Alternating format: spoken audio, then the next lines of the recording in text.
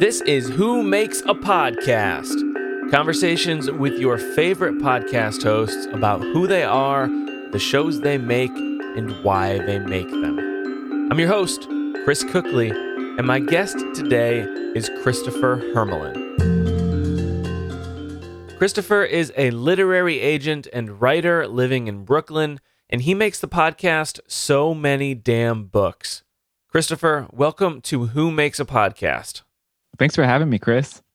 Yeah, I'm excited to talk to you about So Many Damn Books and about your podcast and yourself, obviously. So, for my listeners who may not know, why don't you tell me a little bit about yourself, where you're from, where you live now, how you got there, that sort of thing.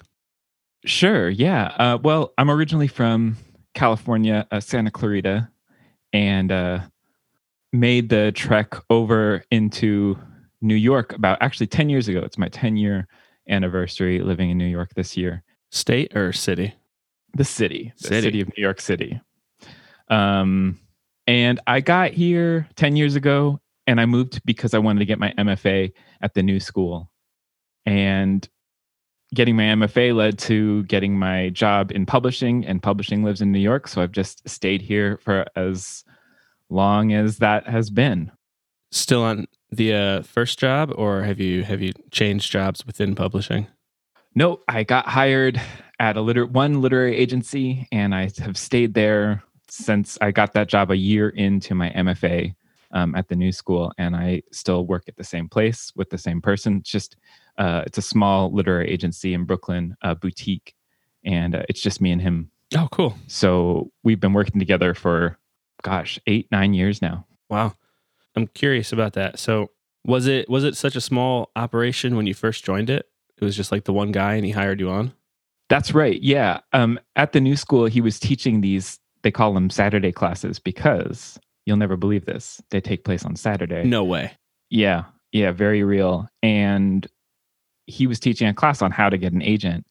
And after the class was over, I just was like, I really love this. I would love to work with you. And that was 9 years ago. So you got a job before you even finished your degree? Yeah. Well, the MFA doesn't actually prepare you for anything. Right. It's just kind of experience in writing. Gives you. I know some people who have gotten MFAs in creative writing. At least one person I know, and it was kind of just like a period of time that she could go write. Like, just take 2 years and go work on a book. That's exactly right. And I think the biggest thing that an MFA in fiction or writing, I think there's even an MFA in publishing, the best thing that it does is give you a community of like-minded people. And like, that was what I was really loving. And, I've worked professionally with people that I studied with, people that were in my year, represented their books. And yeah, I mean, like, I got my job through the MFA. I got I think that I live in New York and have the podcast that I have partially because of that MFA. So I like them, but I know that people feel very weird about them. And I just think like an MFA is what you make it, just like everything else in life. Yeah. And I can see, I think the one that the friend that I have that went through it actually got like a stipend. So she kind of got paid to go to it, which would make a lot of sense to me. Did you have that experience, or were you paying for tuition as well?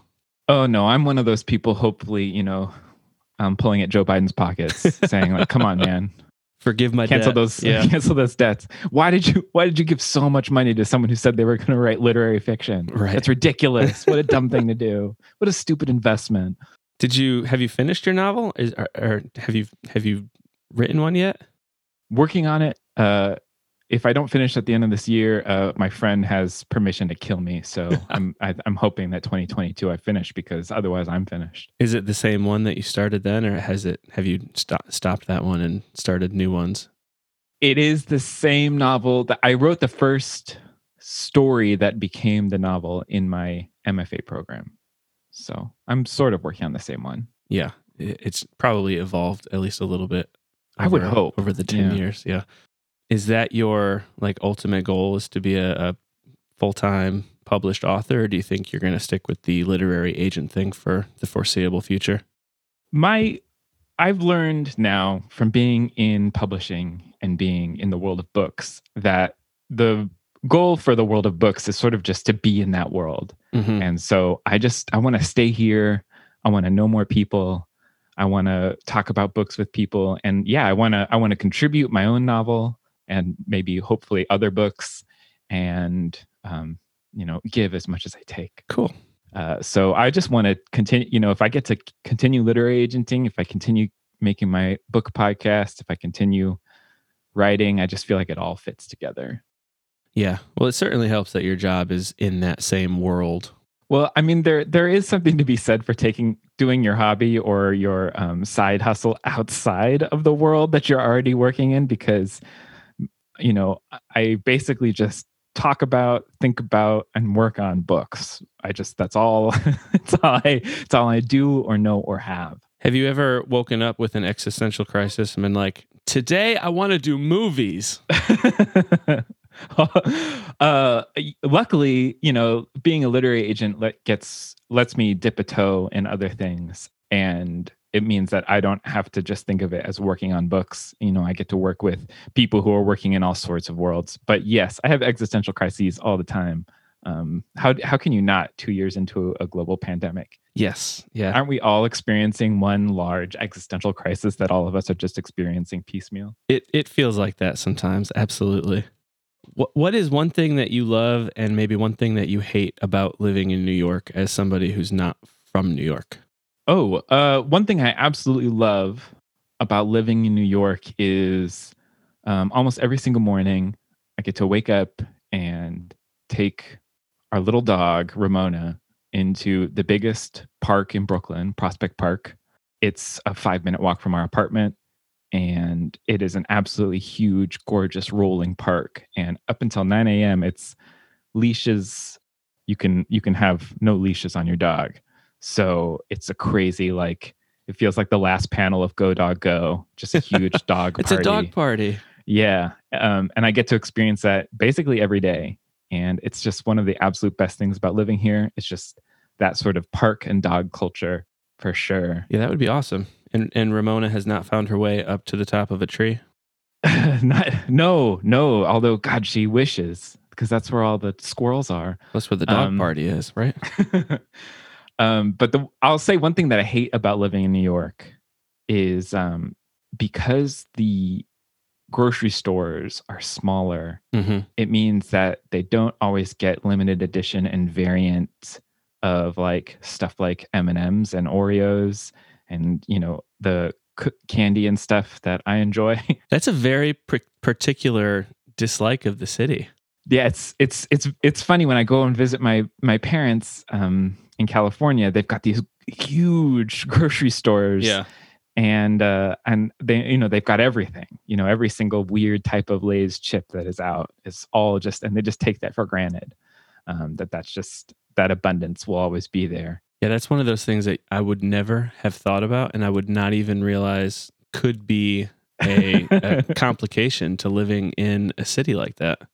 Yeah, well, I admit it's small potatoes, and it's because I absolutely love living in New York City. I wouldn't live anywhere else. No. Yeah, I lived downtown Nashville for a year, but I mean that's probably like a suburb compared to probably Brooklyn. Feels like Brooklyn. No, it probably feels a little bit like Brooklyn. Yeah.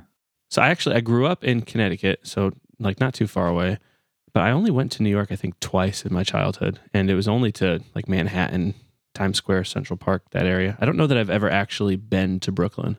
Well, you would really like it. I have a feeling you would. It feels so different than Manhattan when you step off the train. So you're just not a big city person. You just want to stick away from them mostly. No, I like cities. I have dreams of enjoying the city, like waking up and walking 5 minutes to a coffee shop or a park or something. That sounds fantastic to me.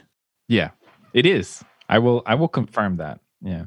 So I heard on your 2021 wrap-up episode for your podcast that you read over 80 books in 2021, and half of those, you said over half maybe, were for your podcast, and that does not include the reading that you did for your job. So I'm curious, how much time do you spend reading each day, and do you actually enjoy the books that you're reading? I don't know how to answer how long I spend reading each day because I do so much of it for work and for fun. I have a very funny. How are your eyes? I wear glasses, but I read in a well lit area. We've got nice lights everywhere, that you can focus in on your book. But I don't know how long I spend reading every day. I used to have this funny feeling of like when I used to actually go into the office of getting home from the office and being like, now that I'm done reading, I can finally read. Yeah. And I think that one of the big things about reading so many books a year is reading in all the little times that you wouldn't expect. Oh, I have like 10 minutes. Like you don't necessarily think like, oh, I'll read like 6 pages of a book. But that is kind of how I think of little bits of free time, especially, with audiobooks. You can really like up how many books you read a year if you start listening to audiobooks as well. How many do you have going at once, do you think? I only have 3 books going at once. I have the book that I'm listening to, a nonfiction book, and a fiction. Okay. So I'm not one of those people that can have a bunch of different books open all at once and have them all going. I really like to get lost in a narrative. And I find, the medium change of an audiobook versus reading on the page to be enough of a separation. But I couldn't have like a bunch of novels and work going all at the same time. I think I could probably handle that. I don't think I could handle more than 2 fiction books at a time. If they were both books or they were both on my Kindle or something, I think I can only do one at a time. Usually right now I'm only reading 1 book at a time as is, like 1 fiction or 1 nonfiction, or I don't listen to audiobooks all that much because usually I find if I'm going to listen to something, I have a podcast that I need to catch up on. Totally. But yeah, I'm, 1 at a time. I think I read 10 books last year, so quite a ways behind the 80, but it's funny. I, reading totals and like reading goals, I feel like people have become even more obsessed with that sort of stuff with Goodreads reading challenge and everything. And I personally, the average amount of books that a man in America reads each year is 1, and that's if you count magazines. Oh, geez. Women read about 12 times as much as men do. So they'll read about 12 novels for every 1. These might be old statistics, but I think that they're still indicative of the difference of what. Was that just novels, or does that include nonfiction? That's just books. Okay, so everything. And so like you're already ahead of the curve if you're reading it all. if you're turning off the screen and turning to a book. I think that's a win. Yeah. However, I think that people beat themselves up about how little they read, or especially like not having the same totals as someone else. And I think that's crazy. I mean, it's just like read what you want to read and read what makes you what you want to read. Like so many people treat it like homework, and I think that also is what keeps people from maybe reading more than they would like to. And it's honestly so refreshing. Every time I forget about reading, which is crazy to think that that could happen, but we get into ruts, like my wife and I, as soon as whenever the kids are in bed, we have like an hour to an hour and a half at night, just us. And it's so easy to just turn the TV on and like zone out for an hour and then be like, Absolutely. Oh, I guess I should go to bed. And every time we remember that we both love to read. So every time we remember to do it, it's so refreshing when we're finally like, all right, I got a good 30 or 40 pages in tonight. We can call it a night now. Yeah, it's a wonderful feeling. And it really does like flex different muscles than in your brain than you think. It's not just like, oh, I'm consuming a story. It's the same thing that I use to watch prestige television. No matter how much they say that they're like a novel now, it's just not the same as sitting there and reading a book. Do you have a favorite book medium? Are you a Kindle person, hardcover, paperback, audiobook? I think that my favorite is the, not many books actually fit in this form, but I really love that old trade paperback. Yes. Or the mass market paperback, the pocket paperback. I just read a couple of those last fall for the first time, and it was awesome. They're so tiny, but so the dense. ones that can fit in your coat pocket, like your wallet coat pocket, the absolute best. So good. Hey, it's Chris. Can I jump in here for a minute and ask if you have thought about making your own podcast? If you have, you may have realized there's a lot more that goes into it than you might have thought. Don't worry. I have a gift for you. I want you to have my podcast quick start checklist. From what microphone and recording software you should use to how you host and distribute your show, I'm here to help with all of that and more. My podcast quick start checklist will walk you through everything you need to know to start your podcast. I'll show you what's actually important. To get my podcast quick start checklist, go to whomakesapodcast.com/start and tell me where to send it. Now let's get back to the episode. What was one of your favorite books from last year? Okay. I'm going to say Yes. that you read last year, not that was published last year. No, yeah. I'm going to choose two books that I read and were published last year. Laser Rider 2 by Tamara Shopson. That was a really big favorite of mine. Tamara Shopson is of the Shopson family, and they have a cafe, a very storied cafe where they've got like a crazy long menu and only one cook working at a time. But she writes these incredible little, mostly she's written nonfiction, but she finally published a novel, and it was about the dawn of printer repair. And somehow she made that extremely fascinating.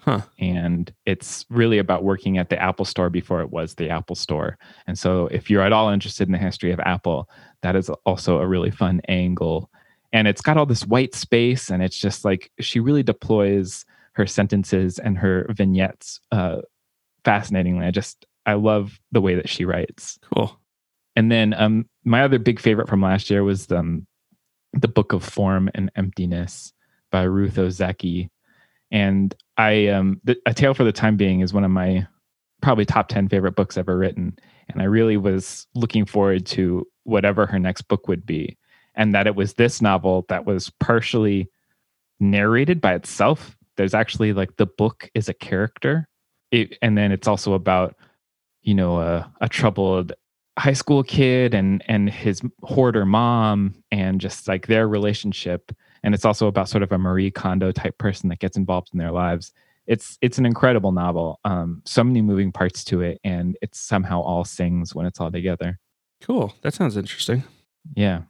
How often are you reading older books? Like, for example, I've been reading a lot of John D. MacDonald books and his Travis McGee series and some of his standalone novels. And a lot of those are from like the 50s and 60s. Those are the trade paperback sized books that I read last year. Oh, yeah. Yeah. I think actually it's mass market paperback. Okay. I think that's the size. Trade is the larger size. I read a lot of older stuff. When we have authors on the podcast, there's a portion of the show that we call the book club where they bring a book for us to read, me to read.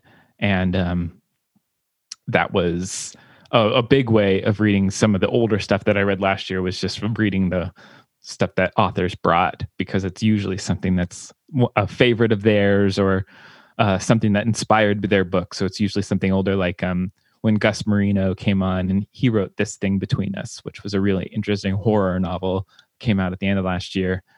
He brought Clive Barker's The Hellbound Heart, which is, what inspired the Hellraiser movies. Oh, okay.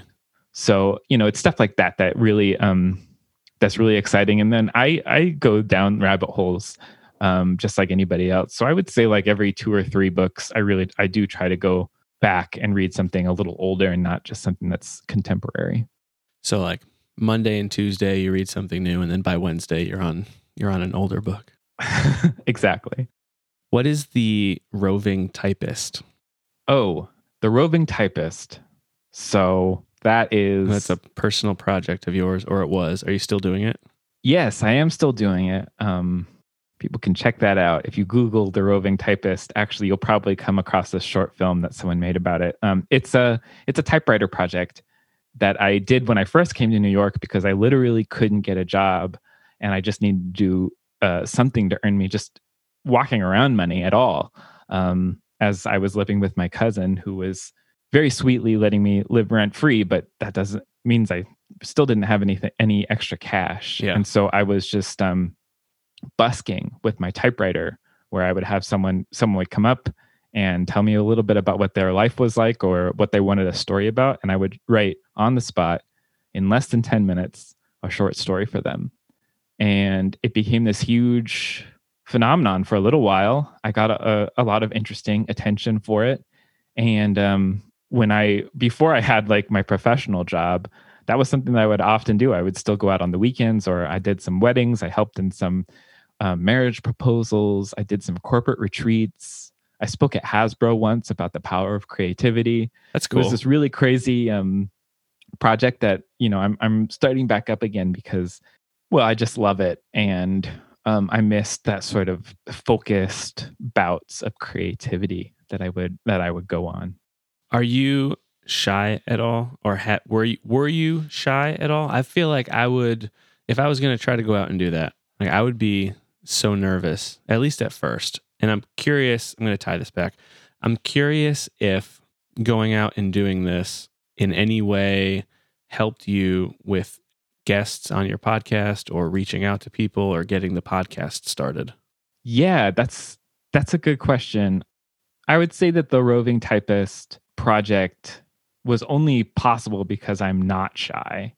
I get nervous. I get extremely nervous, but that wouldn't stop me. And like that power of nervous energy, when you're just like, when there's a bunch of people asking you what you're doing, like you get to focus and your brain goes into this, I don't know, like high performance mode. It's the only time that I have ever experienced my brain doing that is when I'm doing actually Roving Typist out on a busy street in New York.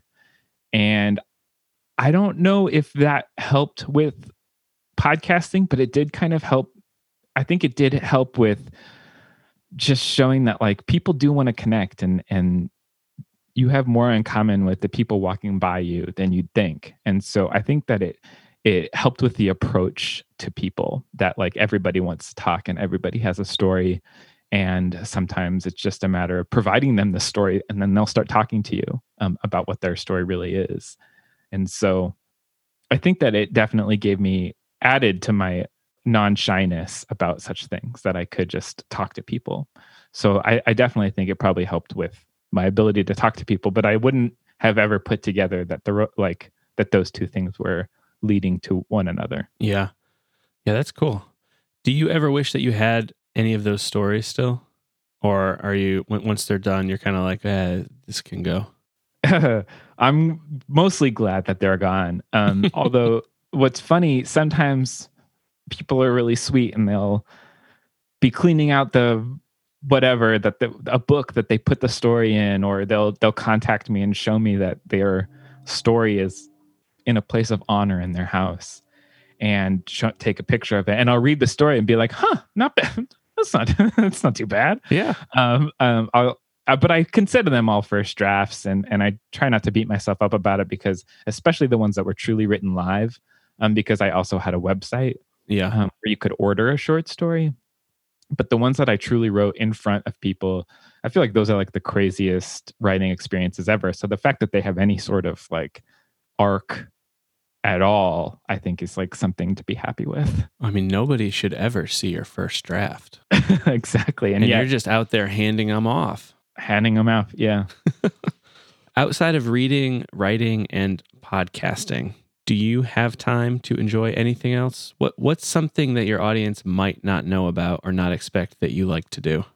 Yeah, I feel like I'm just too online in some ways, because I just put everything that I do on the internet in some form. If like I love making little beats and little music pieces and stuff, so I put those into the podcast, and writing, I feel like I typewrite it, or I work on the novel, so it comes out. So yes, but of course I have time to enjoy other things. Probably like I was saying, like hanging out with the dog is a big one. But like I think all of the things that I like to do are pretty much like what people expect people to like to do. Like I love baking, I love cooking. Are you great at making bread now? No, actually, Sourdough bread. My wife actually was the one who took up the sourdough bread mantle, and I'm so glad that she did. I took up making cakes. I make like little snacking cakes and things. Nice. Yeah, I guess like playing with the dog, you know, it's just so funny. Like I'm trying to think of like something that my people would not expect that I'd be into, and it's just like everyone would be like, "Oh yeah, of course you do that too." Yeah. Maybe I guess video games. I do love video games, and any particular one? I'm finishing up Breath of the Wild finally, and I'm very excited to turn to Pokemon Snap. I'm not in that world at all. So is that on all of the systems, or do you have a system of choice? I think Zelda is just Nintendo. Okay. So I'm on a Nintendo Switch. Okay. See, I didn't even know that was Zelda. So yeah, cool. What are your thoughts on self-publishing as someone in the traditional publishing world? I am fascinated by self-publishing. The tools out there are better than they've ever been. And especially for heavy genre work, like deep sci-fi, very deep romance, like the people that love that stuff love it, and they don't care where it comes from. Yeah. So if you can really find an audience on there. I think that for literary fiction, I feel like it's the hardest world to break into in self-publishing, just because there's so many books. Yeah. So many damn books out there. And it's just hard to cut through the noise. And especially, I don't know, something about literary fiction, people want it to be part of the culture and be part of the connection, and self-published stuff doesn't quite get in there. However, I feel like that's changing, and there are more and more tiny publishers that are popping up. And as things become more and more niche, I just see self-publishing getting bigger and bigger. The problem with it, though, is there's just like when you're doing self-publishing, you do it all, every single thing. Yeah. And for traditional publishing, there you might be the only person that actually writes the words in your manuscript, but there's probably another 15, 20 people that touch your book before it goes out, if not more, just between editing and design and a sales staff and everything in between. And that sort of community and that sort of collaboration is, what I got into the business to be a part of. And that's not everybody's bag, though. So I feel like self-publishing is cool, and those tools are just getting more robust and better than they've ever been. Is that an avenue that you would look at when you finish your book, or will you be? Do you even need to get an agent, or will your partner just represent you, or will you represent yourself? I'm going to finish my book first, and then I will think about what comes next. That's probably a good plan. There's a lot of bridges that, Yeah. I want to just make sure that there's even a society to publish a book for by the time I'm finished. Fair enough. All right. Switching gears a little bit, maybe. What is it about podcasting that drew you in? What excites you now? And what do you get personally out of podcasting? So podcasting, when I first discovered it, the first podcast I listened to was Mugglecast. Shout out to Harry Potter. Which was an early podcast in general. There weren't many podcasts when they started uploading, and I listened to about an hour of an early episode, and I thought, boy, that's just a lot of people talking, and it's not very well recorded, and I don't need to listen to that at all. But I was excited about the idea of it, that you could just put something out, and it was very easy for other people to listen to and get connected to. And so let's see, that was about 20 years ago now. Wow, was that 20 years ago? I guess it was. Could have been. Time might have been by. 18. Anyway, now I'm excited about the fact that they're being taken seriously, and there's people like, I think I just saw Kerry Washington signed a deal to be in 3 scripted podcasts, which is pretty wild. And it's just a completely viable, other type of new media. And I think that that's exciting. But what's really exciting to me is you can still just be 3 people hanging out in your friend's basement. Yeah. talking about Harry Potter still. If you wanted to, you could still make that and put it up, and it would, and you really are starting with the same tools that almost every single other person has. The only thing that you don't have is an ad budget. But unlike self-publishing, which we were just talking about, the difference between a professional podcast and one that you're just making yourself, I feel like those differences are really a lot smaller. So there's like people that get paid like crazy amounts to be podcasting, and they're the top echelon. And then underneath is everybody else. So it's just like this crazy open playing field. Yeah. And I think that that's so exciting, that you can just make something and put it out there. And there's still an audience of people that's typing in search terms to find new things to listen to. Yeah, I hope it stays like that for a while. It feels like it's changing just a little bit with all the exclusive deals and things, like what Spotify is doing with the Gimlets and the Joe Rogan show and all their exclusive content. But I'd like it to stay open as long as it can. Do you listen to a lot of podcasts? Yes, I listen to quite a few podcasts. What are a couple of your favorites that you listen to? Yeah, my favorite remains The Best Show with Tom Sharpling. It's been going for years and years and years. And actually, he was one of my absolute first clients when I got a job as a literary agent, because I knew he hadn't written a book, because I'd been listening to his podcasts for many years.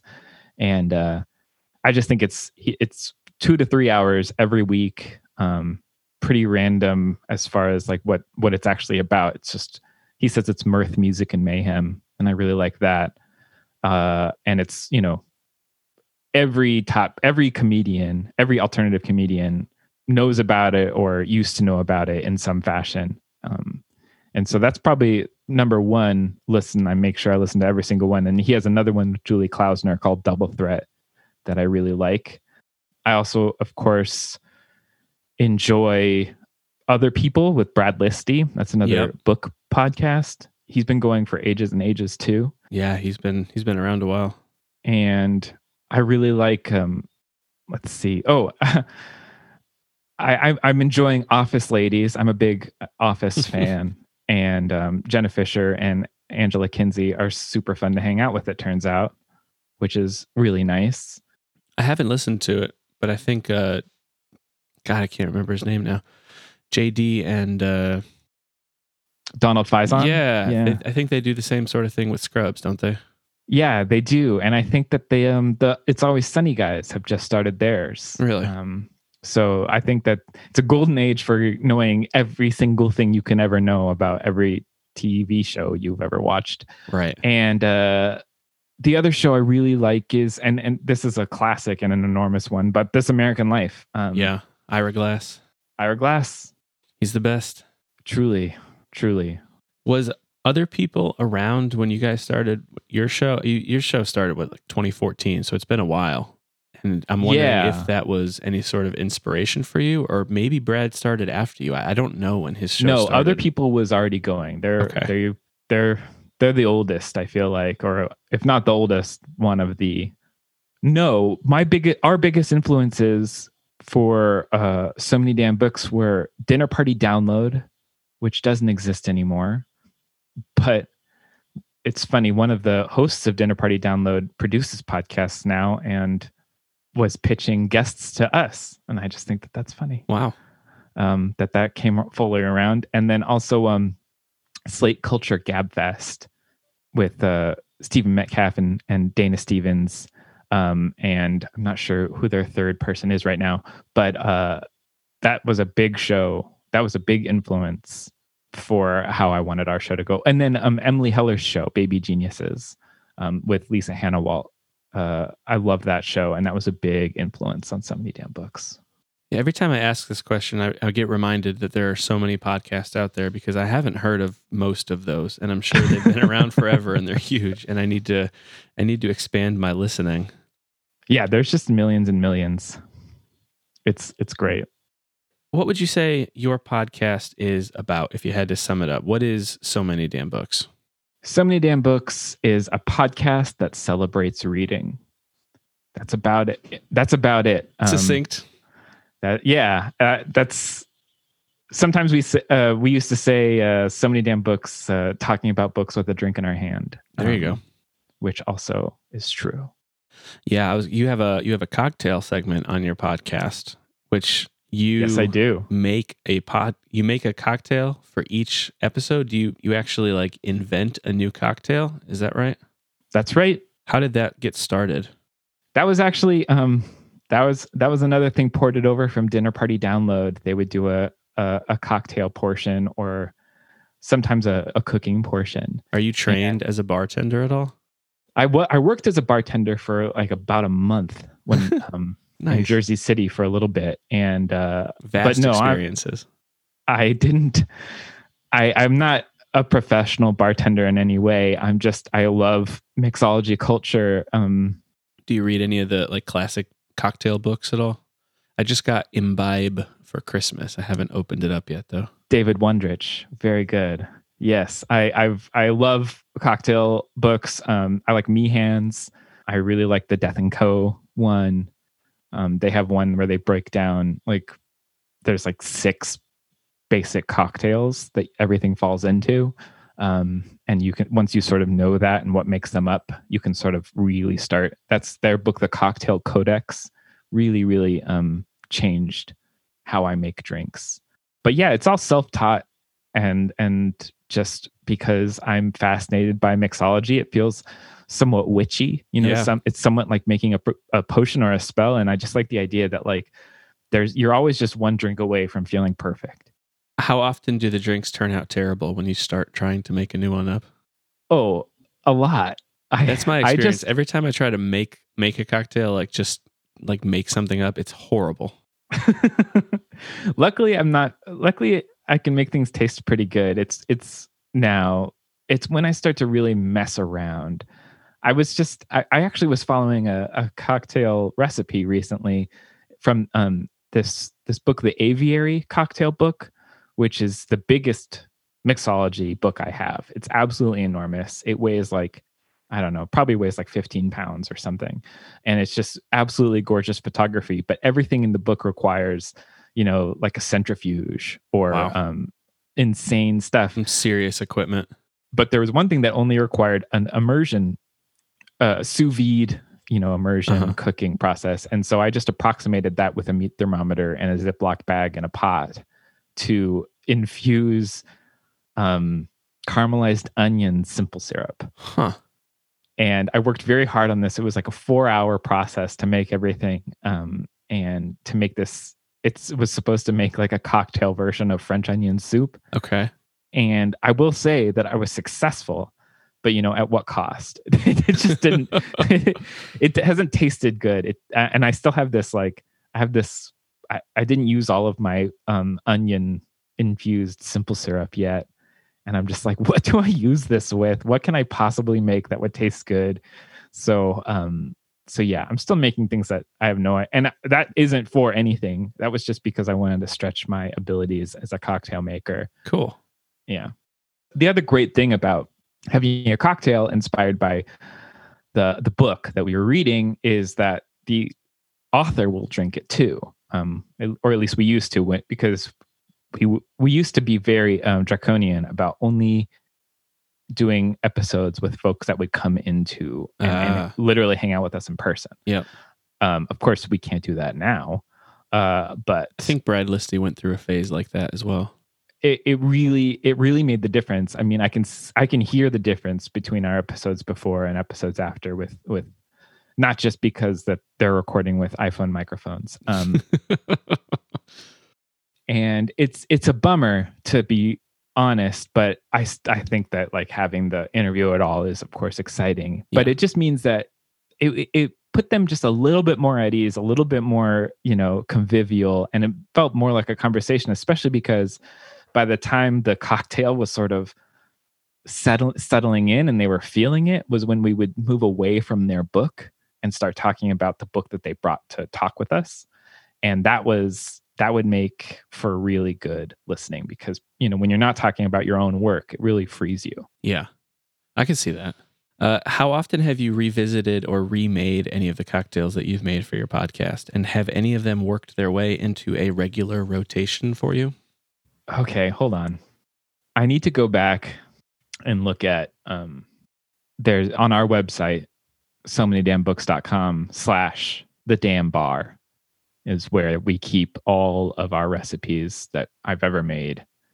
And I will say that there's probably nothing that so much of it, I needed something specific that I like making lavender syrup, or a time I made my own coffee liqueur, or when I found this bottle of Christmas gin, which was, infused with frankincense and myrrh. Okay. It's stuff like that where I got really excited about a certain thing. So it's kind of hard to probably remake. Not standard bar fare. Yeah, for the home but bar. I will say that one thing that I definitely remake, this wasn't inspired by a book. This was just one that I made for an episode, but I called it the air conditioner because I made it for when we were in the deep summer, and it was just like any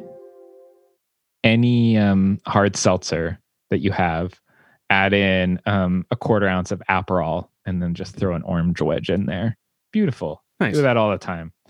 And then there's stuff that I learned about infusion that I did pick up and I use all the time. So like cold infusion with tea is really great. And that just means literally like putting tea in liquor and putting that in the fridge. It speeds up the infusion process. And like tea bags? Yep. Or just loose leaf tea that you strain out. Okay. And doing that instead of flavoring your simple syrup means that you can do different sugar if you're going to sweeten that way. So I really like making like Earl Grey gin or Earl Grey vodka or a bourbon vanilla vodka, things that you would never really make unless you had the tea for it. That's really fun. All right. Not to take the mood down at all. Okay. But you have made your podcast for the entire run that it's been produced so far with a co-host, Drew. Yes, Drew. Who has Drew recently Broussard. left. And I'm curious how you feel about that now that he's gone, and how you handled that transition, and what do you see for the future of your podcast? What are you hoping for? You've caught me in a transition time. Yes. Because I haven't yet hosted the new Drew List version of the show just yet. I will be doing that soon. But yeah, Drew, back at the height of the pandemic, we took a break because we didn't know what we were going to do. And I think simultaneously, I realized I need this podcast. I love it. It gives me structure. It gives me something to work for and look forward to. And I really like the whole process of vetting guests and finding people and trying to schedule people on. And Drew realized, I think I want to get out. Yeah. and so since then we've gone back and forth, and then he probably maybe about a year after that realization was when he was like, I think I'm ready to be done. So why don't I finish out this year with you? This was in the beginning of last year. And he was like, let me just finish out this year with you. And then, you can do whatever you want. And I was just like, I want to continue. I want to keep making our show.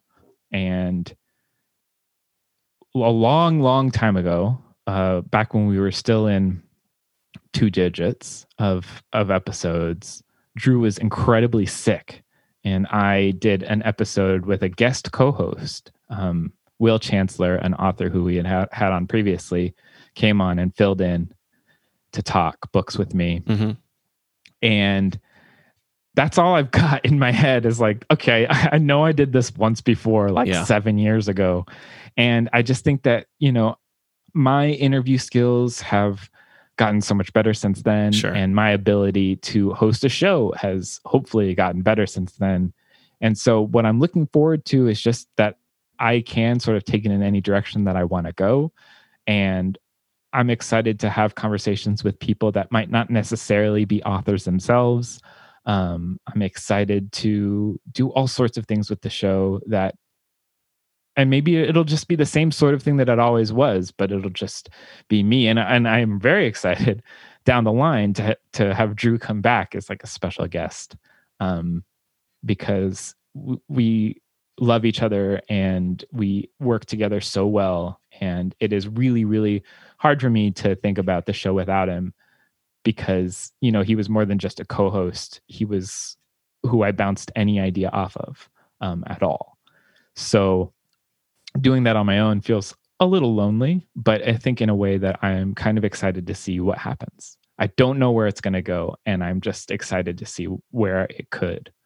I assume you're going to start probably with solo episodes, at least with you and a guest, maybe.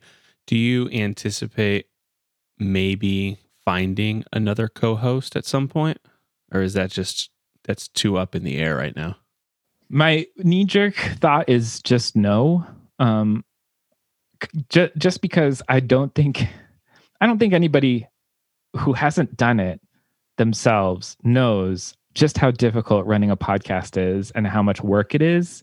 And I think it'd be really hard to come in blind and then just it would be the equivalent of just like when those movies about how much it sucks to work, and they show up at their job the first day and all they get is this stack of like, paperwork that they're like, you have to move that from your inbox to your outbox. Well, especially on your show, you guys have such a reading load that you try to take on. I don't know someone who could necessarily add 40 books to their reading life and not like feel weighed down by that. Do they have Spark Notes still? Is that a thing? I don't really see, and I wouldn't want to curse someone with that. However, I do think that sometimes I will bring on a special guest co-host for certain authors, or just someone that it'd be fun to be in conversation with a few people rather than just me. But yeah, the plan for the near future is to just hang out with authors on my own. Well, I wish you luck in that endeavor. Thank you. I'm starting this podcast by myself, so if anybody quits, there will be no more podcast. Yeah, but I can see it being so much fun to have a co-host. Like, I have so much fun just talking with my guests, and I can imagine like having another person on here with me, also interviewing the guest, would be a blast, especially if they were in person. Oh, absolutely. Yeah, I mean, one thing that I'll always remember as some of my absolute favorite memories of the podcast were the moment after the writer left, we were just able to be like, "Ooh," and just talk about it and go over like the moments where like, "Oh, I wish we'd," or "Oh, we should have," or whatever, or like, "That was so great." All of those wins and losses and everything to go over with someone right there who had just experienced it. It's going to be sad to not have that, but there'll be other things instead. I'm excited to be joining your ranks. Yeah, there's a lot of us out there, and we're glad to have you as single podcast hosts. Welcome to the tribe. Thank you. Yeah, your podcast, So Many Damn Books, is part of a network. It's part of the Lit Hub Radio Network. So I was curious if you could tell me a little bit about that, what that is, what that experience has been like to be part of that, and how did you get into that network? What does that give you? I have no concept of what a podcast network gets you or gives you, or why you would join one. So like, what is it? Well, the Lit Hub Radio Network is a loose conglomeration of basically just book podcasts. That Lit Hub is a website with various news, interviews, and pieces about reading, connected to reading in some way. And so they have that big website where everything lives, and then they've got their radio where I think they've got 30 shows or so. I'm not sure where they're at right now. But yeah, I'm part. We were approached by them as like, do you want to be on our network? And basically the big thing was we had never gotten our act together to get ads. We had just said no, and we were just doing it for free, basically. And then when Lit Hub appeared, they were like, oh, we will figure out ads for you. And they just take a little bit of commission for that, but we get the lion's share of any sort of advertisements that's on the show. And that's about it. Yeah. They're just bringing you money. They're bringing me money. And the other thing that they do that's great is they will take an excerpt of a podcast of a show, of an episode, and turn it into an article for the website. And so every episode gets a little transcript, a little like highlight transcription that they put on the website and put out in their newsletter. Nice. So that's really great. And it is sort of a nice way to get some extra word out about an episode. Do they ever try to like come in and have any kind of editorial or creative control over? Never. Nothing. They've never said anything once about anything that we do. Have you ever disagreed with a sponsor that you have to promote? Yes, but we just don't have that sponsor on. The only thing that I don't know is they do run ads that are just from an ad aggregator. Mm-hmm. And we filled out a little questionnaire of stuff we'd rather not have. And I have no idea if they follow that, because I would have to download and listen to my own show through that and listen for the ads. And I haven't done that. Can't but be bothered. If someone emails us about like, oh, it was weird that you had this ad on your show, we had and LitHub is great about being like, oh yeah, we'll take that off. Harry's shaving cream. That I'm fine with. I use them. It's fine. Well, there you go. Yeah, it's more like when it's really bad, like esports betting, that I'm just like, no thanks. I would rather people like not being a force for people's worse addictions. Are they providing you the actual ad read, like the words that you have to read? Some of them, they're just like throwing the ad audio on, and sometimes they do have us read ads. Yeah. Okay. Cool. Yeah, it's not bad. It's very low touch. It's like it's the easiest sort of network to be a part of, and it was just nice to have at least some slight amount of money coming in to offset the cost of hosting the website. And the other thing that they do is they do now host the audio, or they pay the hosting fee to what hosts the podcast. Oh, cool. That's nice too. Yeah, it's very nice. The perks are nice because there's very little drawback. How are you finding guests for your show? At this point, we have. I keep saying we. I don't know if I'll ever be able to stop saying we. It probably is after that first episode goes up. Yeah, we are at the point where if I read a book that I liked, I can email we have the publicist's email, and so we can just find and see if they want to come on the show. And especially now that there's just the walls have all come down, and people realize that there's a power in podcast audience. It's it's much easier to have an author on than you might think. They're really looking for as many ways as possible to get their voice out. It's only the people at the very highest level that really think twice about it, but that doesn't mean they still don't come on. Right. So it's really just I read a book if I'm reading like arcs and stuff. And publicists, of course, now that they know we exist after being around for 8 years, they know we exist and they pitch. We get 15 to 20 pitches a day. Real quick note for my listeners who may not be in this world: an ARC is an advanced reader copy. Yes. Yeah. So we are given books before they come out so that we can have the author on and help hype up the release.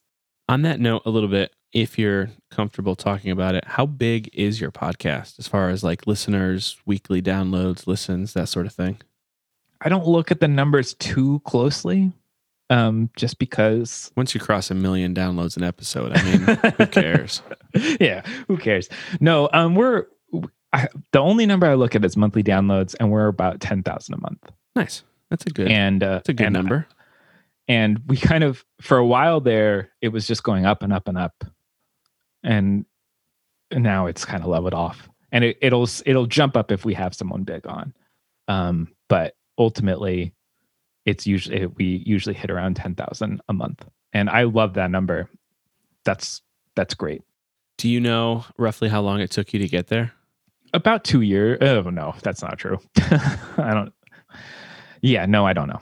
I don't know how long it was. I think it was a few years. And then we started to see 5,000 downloads for some of our random episodes because we would have on someone big. And it was just about retaining those people. Yeah, I mean, I would be ecstatic with those numbers. Of course, I'm only one episode into my podcast, so can't expect that at this point. How are you scheduling your guests, like technically? I sent you a link with Calendly, and you picked a time, but how are you operating that? I was so impressed with that. I was like, "This is cool," and looked into getting Calendly for myself because it's free if you only do the one event type. I only do I do it the dumb way where I just tell them like that when I'm free. Here's a bunch of times, pick one. Yeah, basically. Well, that seems to work at least. Yeah, definitely. Do you prepare notes in advance of your interviews? Are you using an extensive outline while you're interviewing your guests? Well, I go in the order of the segments of our show. And so I make sure I have my answers because all the segments aren't just for the guests to answer the question. Mm-hmm. We have What Did You Buy, which we talk about a book or something we bought since we last recorded and why we bought it. And then we also, the drink is a segment. The book that the author is promoting is a segment, and then there's the book club segment, and then there's a recommendation segment. So I keep questions and answers and things for all of those in the order that they come. How do you think that's going to change without Drew? Are you going to be like, all right, today I am drinking a Manhattan, and last week I bought 2 books? Oh, well, I mean, I still have the guest on for that stuff. Yeah. So I feel like I'll just do it over the guest, and it'll just be a little weirder because we used to go first so that they would get a sense of what it's supposed to sound like. And having 2 people go in front of you, get 2 examples of how it can go. Yeah. So it's it'll be interesting. Cool.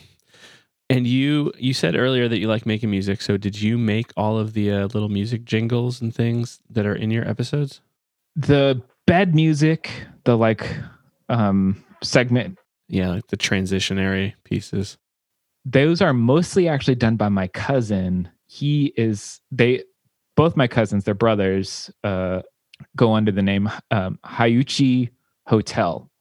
And they make music together, and they take the vocals off and send me their just beats. And it's very fantastic. It's perfect for what I make. And also his old project, James's old project, Disaster Magic.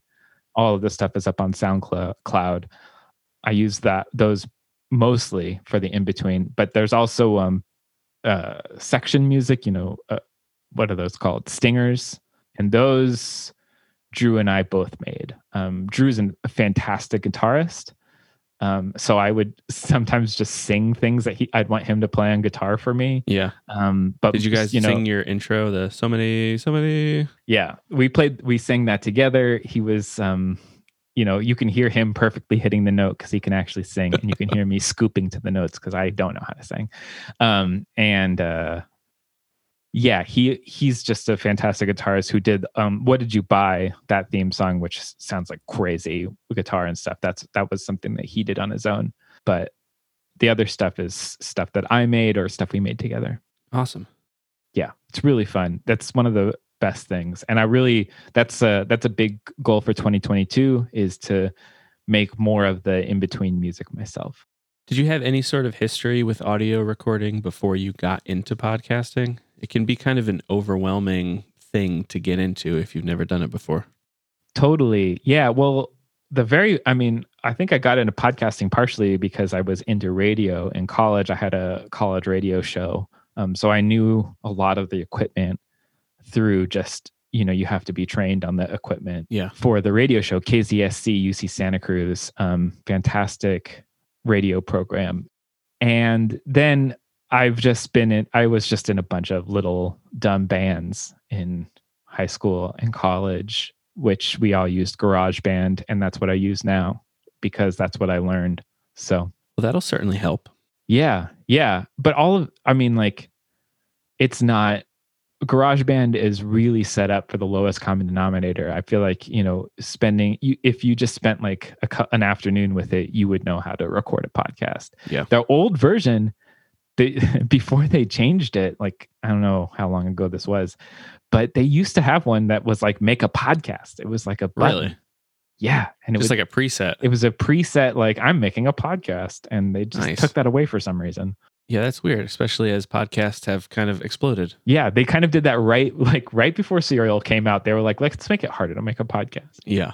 I've never had a Mac, so I've never used GarageBand, but I've heard good things. Yeah, that's what I still use. Do you have any sort of pre-podcasting routine that you go through? Like things to get your voice warmed up, or things to get your guest warmed up or comfortable, or anything like that? Or do you just kind of, it's go time, let's turn it on and we'll go?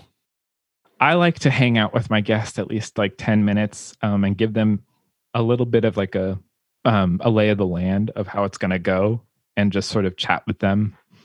And usually that's where the getting to know you part comes in. That it used to be so much better with the when we would have people in person, because there was the whole time of like hanging out, making the cocktail, drinking some of it, and then heading back to record. And so I definitely miss that part of the recording process, because it was some of the most fun. But no, I for a very brief period, I was eating a green apple before I recorded, because I heard that that reduces spit. Yeah. Do you feel like it worked? Maybe. But it was obviously not well enough to continue doing it. And those those New York City shops, they just don't stock green apples all that often. It's always just the reds. Yeah, we're the variants. What is your technical setup right now? What are you using for all of your gear? I know you're using GarageBand for software. What about the microphone or mixer or anything like that? Yeah, I'm using a good old Shure SM58, the standard workhorse microphone, and I'm putting that in through a Steinberg USB mixer into GarageBand. That's kind of it, right? Yeah. I use a mic stand. I use a What about your headphones? Sony. I don't know. I'm not a gear person. Okay. I've never thought that. I think it was like Jack White, who's just like a good, like, you're having the best guitar doesn't change the music you're making from it. Right. And so I've never been quite a gearhead. All I wanted was to get rid of hiss. I didn't want to hear like that persistent hiss at the bottom of things. And once you start using just any microphone and putting it through a mixer, you can control that. And after that, I was like, it's good, especially because people are listening to this, with, it from their Alexa in the background while they're cooking. Like it's not necessarily the most important thing to get the absolute clearest, perfect $6,000 audio driver, whatever. You're not recording orchestral music? No, not yet. Has that changed over the years? Or are you still rocking the same gear that you had when you started? No. Oh God, I'll never forget. We were actually featuring. We're going to feature a bookseller. I just thought that was such a fun idea. There was just a local bookseller that a lot of people knew as having great recommendations, and we had them over.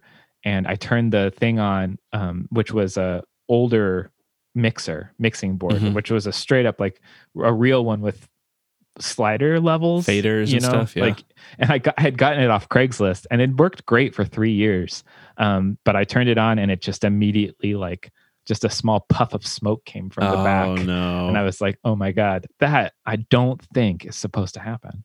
Yeah. And I've never seen a puff of smoke from the mixer before, but I feel like, yeah. And so that was. Were you still able to do the episode or no? No. And did they reschedule? We asked him to come on again, and he was like, no, thanks. No. Ah, that's too bad. I felt terrible about it. The only time that I felt worse was when we stopped recording and the computer crashed while it was like processing the audio. Oh.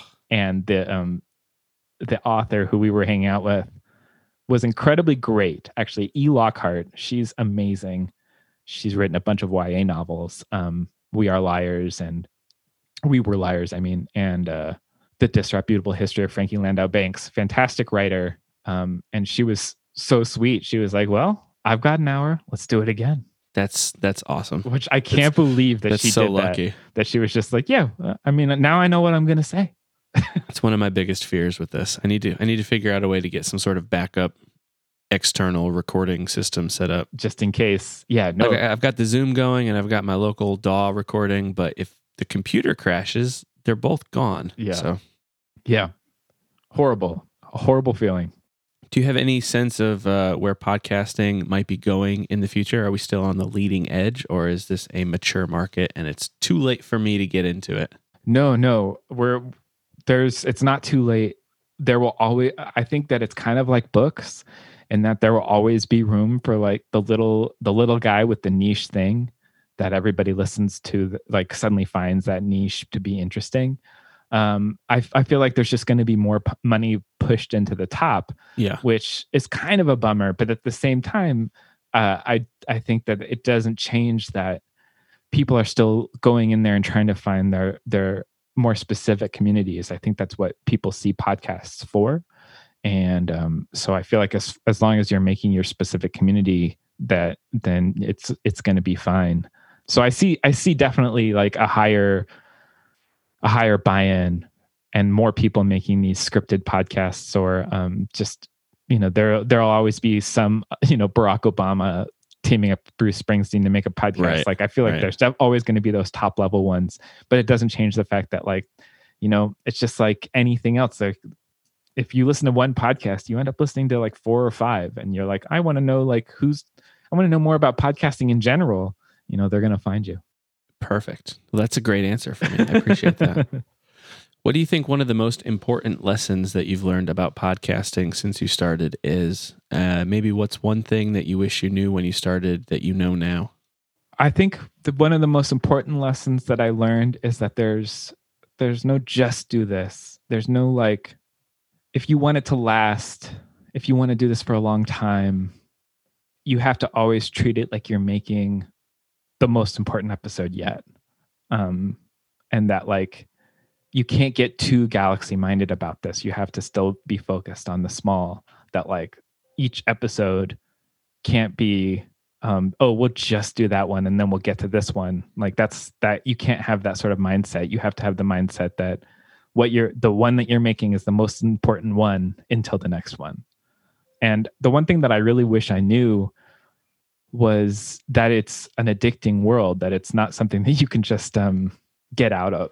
It's something that is you once you start to get into it, you really want to see it through. And there's a very huge, wide-ranging definition of what see it through means. I love that. I found personally that the podcasting community has been so open and inviting.